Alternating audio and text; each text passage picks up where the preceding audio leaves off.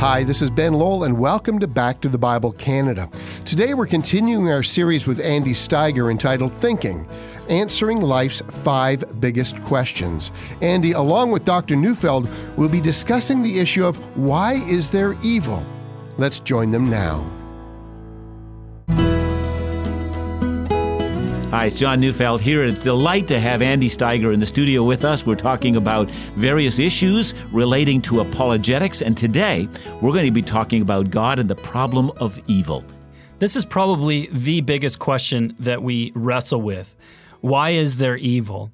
This was a question that I began to grapple with a number of years ago when my wife and I went to Calcutta, India.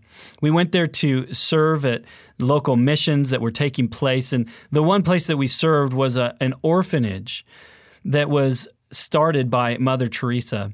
And I'll never forget the first day that I came into this orphanage. I saw a little boy that was sitting on the floor.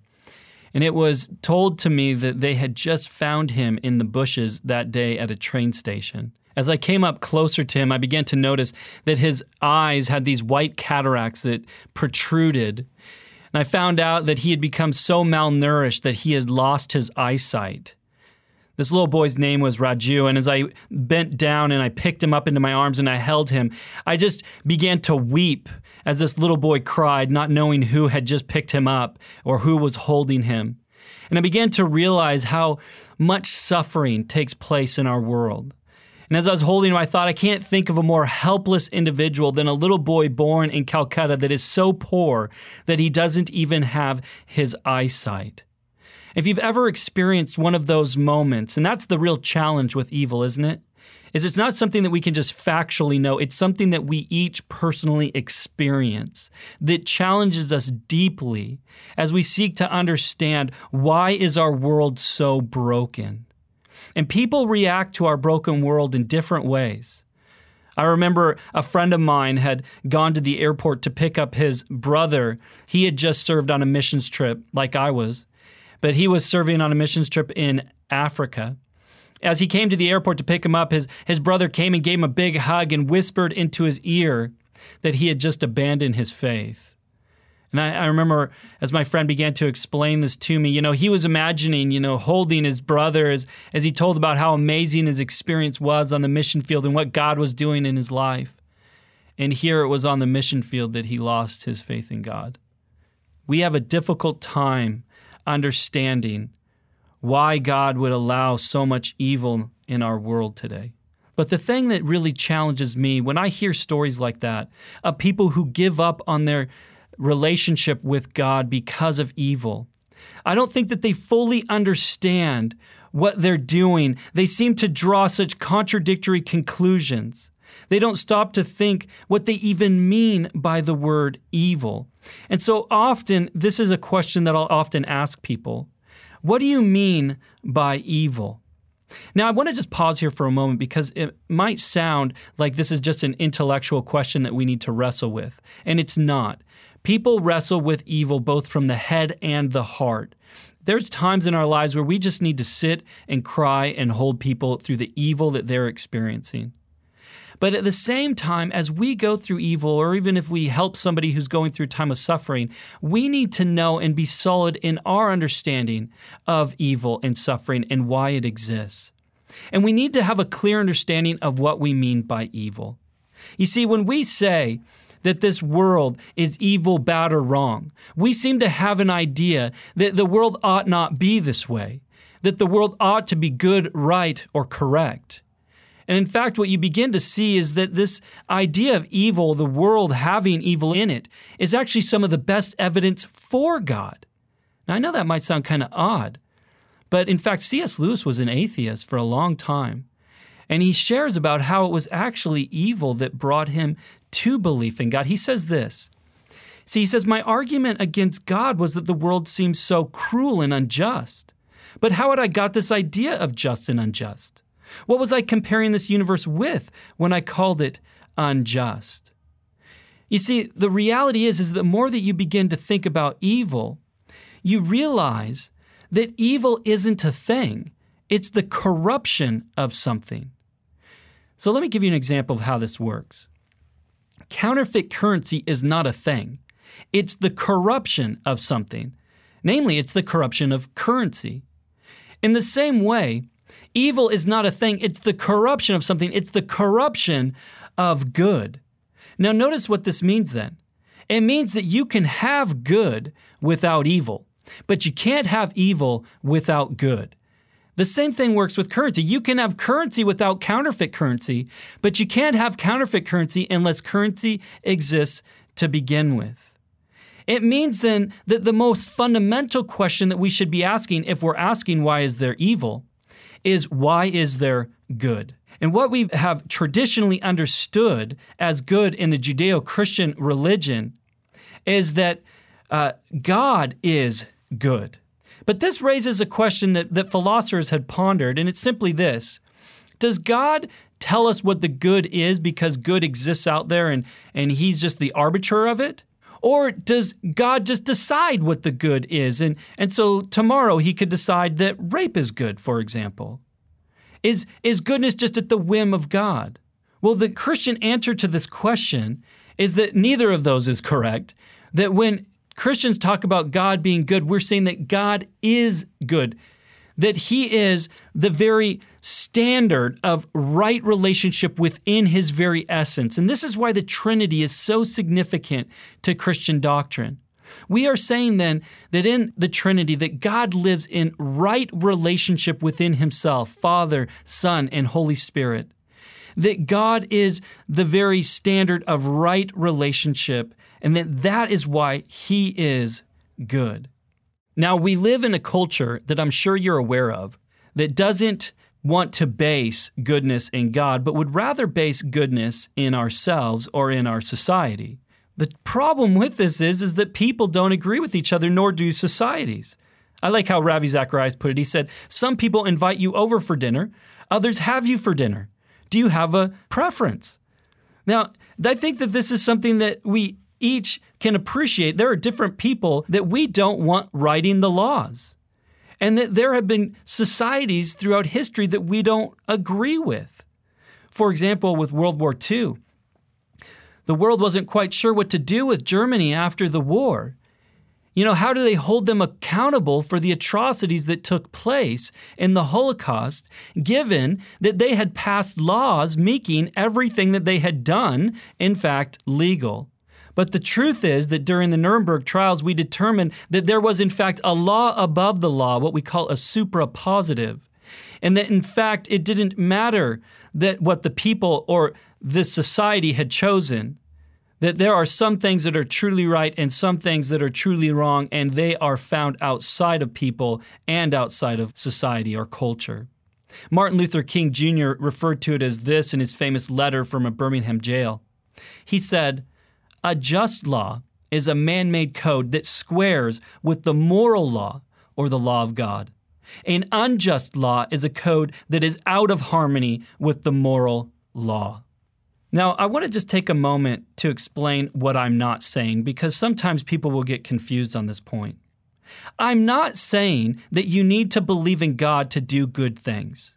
I'm also not saying that you can't develop or formulate an ethical life without referring to God. I believe that you can, and in general, atheists can and are good people. What I'm saying is that without God, good and evil are just an illusion and wouldn't even exist in reality. Yet our awareness of them demonstrates that they are real, a reality that is dependent on God. The challenge, though, that we face and that we deal with when we come to the question of evil is, like I said earlier, is a question of the heart. There is a famous writer by the name of Bart Ehrman. He wrote a book called God's Problem, and in it he explains how he once was an evangelical, in fact went to a great seminary and studied under a great theologian, but ultimately would abandon his faith. He said this, he said, "I realized that I could no longer reconcile the claims of faith with the facts of life. In particular, I could no longer explain how there can be a good and all-powerful God actively involved in the world, given the state of things. So many people who inhabit this planet, life is a cesspool of misery and suffering. I came to a point where I simply could not believe that there is a good and kindly disposed ruler who is in charge of it all. You see, this is the challenge that we face. If God is all powerful, then he should be able to deal with evil. And if God is all good, then he should want to do something about evil. Yet here we find ourselves in a broken, evil world, asking ourselves, God, what are you doing?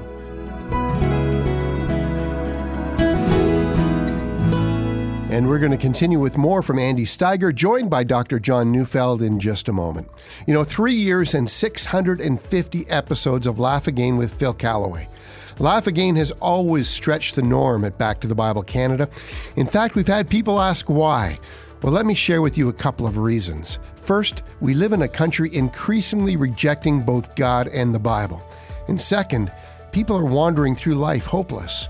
Laugh Again opens the door to a message of hope and joy centered in Jesus. Could anything be more important? Recently Phil was approached by a woman who recognized his voice, and she said she listens every day. In fact, gave her life to Jesus as a direct result. Get this, she's now not only listening to Laugh Again, but Back to the Bible every day. Hope that helps, and hope it inspires you to support this important ministry. Our year-end goal for Laugh Again is $50,000, so call us at 1-800-663-2425. That's 1-800-663-2425, or donate online at laughagain.ca. Now let's join Andy Steiger and Dr. John Neufeld as they discuss Why Is There Evil?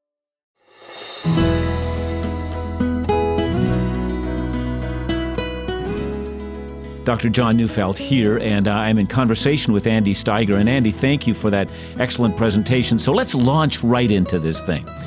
Evil. How can a good and loving God allow evil to exist? This is a challenge that we face, isn't it? How is it that you can have an all-powerful God that has the ability to stop evil, and an all-loving God that should want to stop evil, but yet here we find ourselves in an evil, broken world? And ultimately, when you look at the question, you realize that you have a dilemma.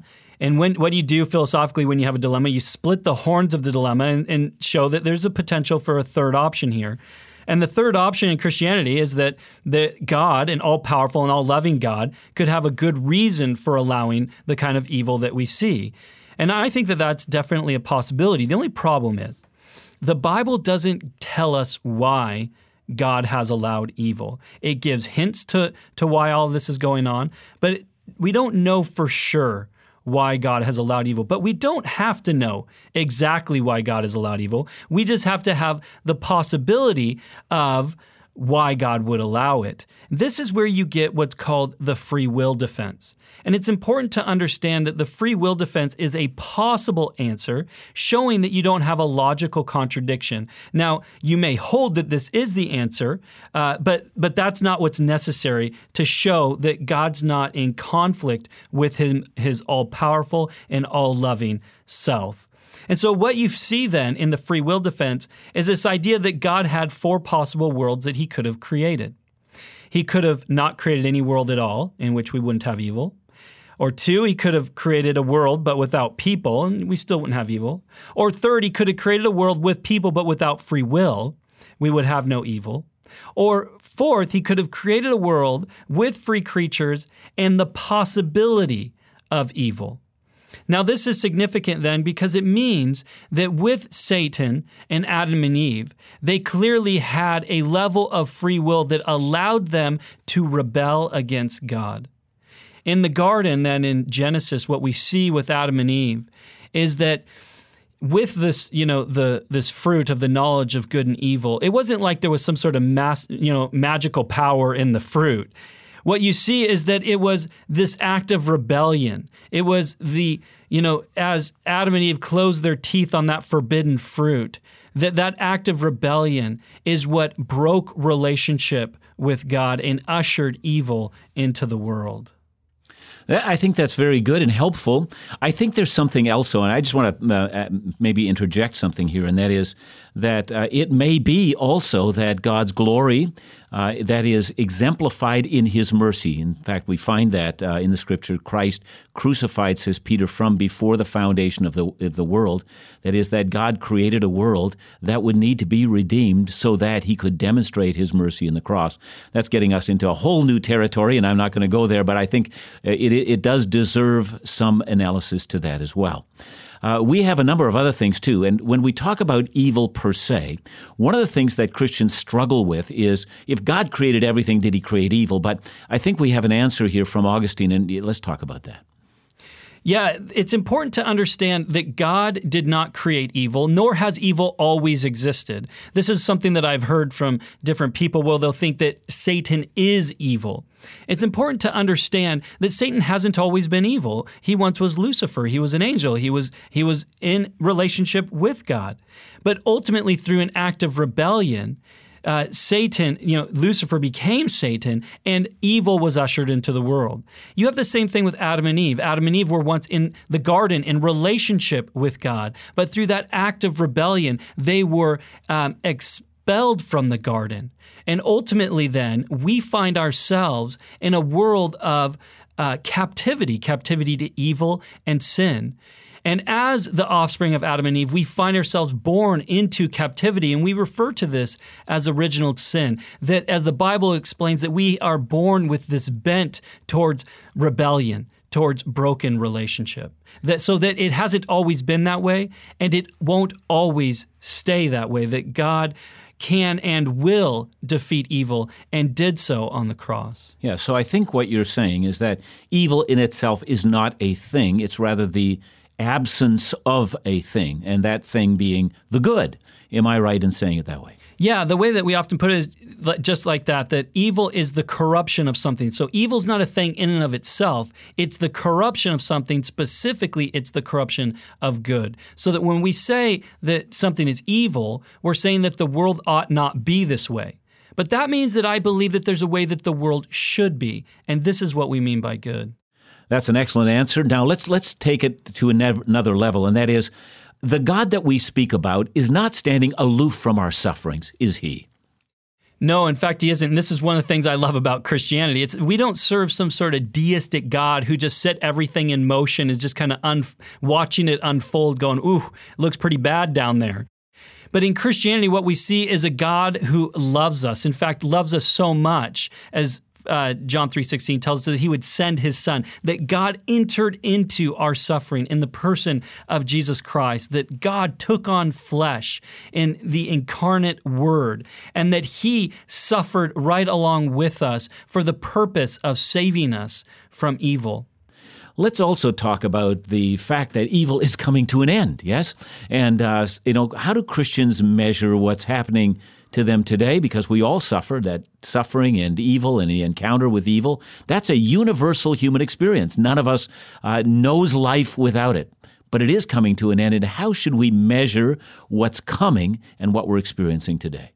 Well, that's the hope that we have as a Christian, is that Jesus defeated death. He defeated evil on the cross, and that in Him we have life eternal. And for the Apostle Paul, that meant that everything that he did in this life, that all the suffering he endured was always juxtaposed to the eternal life to come with God. And so he says in 2 Corinthians chapter 4, verse 17, "For our light and momentary troubles are achieving for us an eternal glory that far outweighs them all.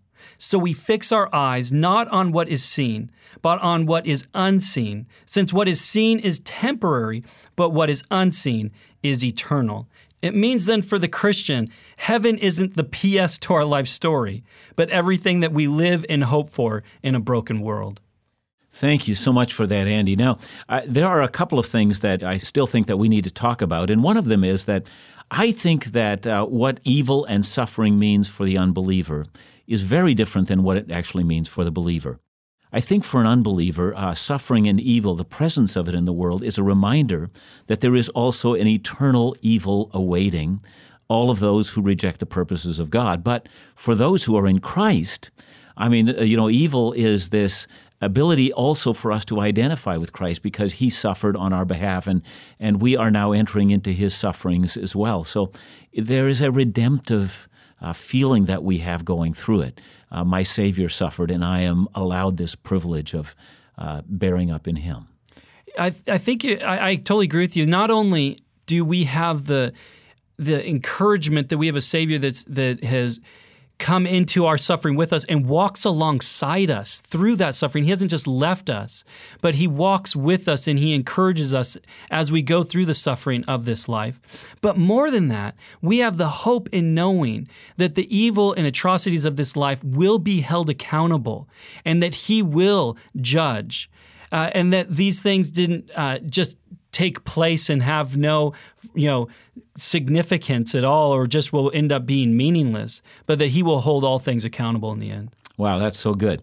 Well, I think that evil is something, and, we've talked about evil and suffering. I suppose, we can really talk about evil on two terms, can't we? I mean, there are the sufferings in this world, but there are also the moral injustices that are done. So, but we've lumped them both together because it's all a part of a world that's fallen. But I think we can safely say that there is no human being who simply views this subject matter as theory, do we? Because this is universal to all of us, regardless of our religion, regardless of where we live. We will all suffer. I think that's one of the reasons why so many people have abandoned their faith because of evil. You as I've talked with different atheists, as I've talked with different people that are agnostic or just struggling with their faith, often what I'll see as I begin to walk with them, as I begin to talk more with them, is that you see that deep in them is a lot of hurt, and that they are seeking to understand the evil of this life and grapple with it. And oftentimes it is taken out as a frustration against God. Not that they don't believe in God, but in fact they're actually angry with God. Yeah, and so this anger with God is sometimes a misunderstanding of what God actually has for us. The beauty of the Scripture also is that there is such a redemptive part, that God, 1 Peter tells us that God is using the sufferings that we go through to strip us from our dependence upon this world, so that we might no longer put our affections on this world, but our affections on him and the eternal life that awaits us. Thank you, Andy Steiger, again for a very wonderful time of discussing truths that relate to our own faith.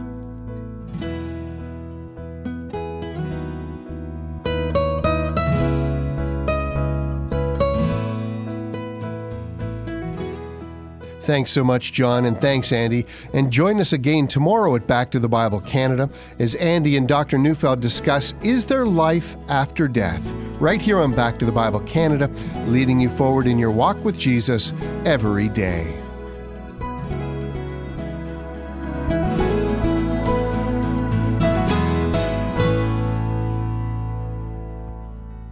"2017 has been a year of great blessing.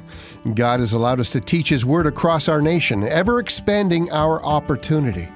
Daily, the Bible is being taught on air, online, via podcast, audio mail, MP3, in print, and of course now in partnership with Back to the Bible India. And 2017 offers even more. In the months to come, Dr. John Neufeld will air a new weekly podcast called Truth and Life, answering your burning Bible questions. We're working to launch a new Kids Bible Engagement application, a new In Doubt Bible study series for millennials, and conduct 2 pastor training seminars in India. This is just the tip of the iceberg, but these ministries and much more are dependent upon your continued support. So join with us to reach our year-end goal of $355,000 by December 31st. Call us at 1-800-663-2425. That's 1-800-663-2425, or donate online at backtothebible.ca.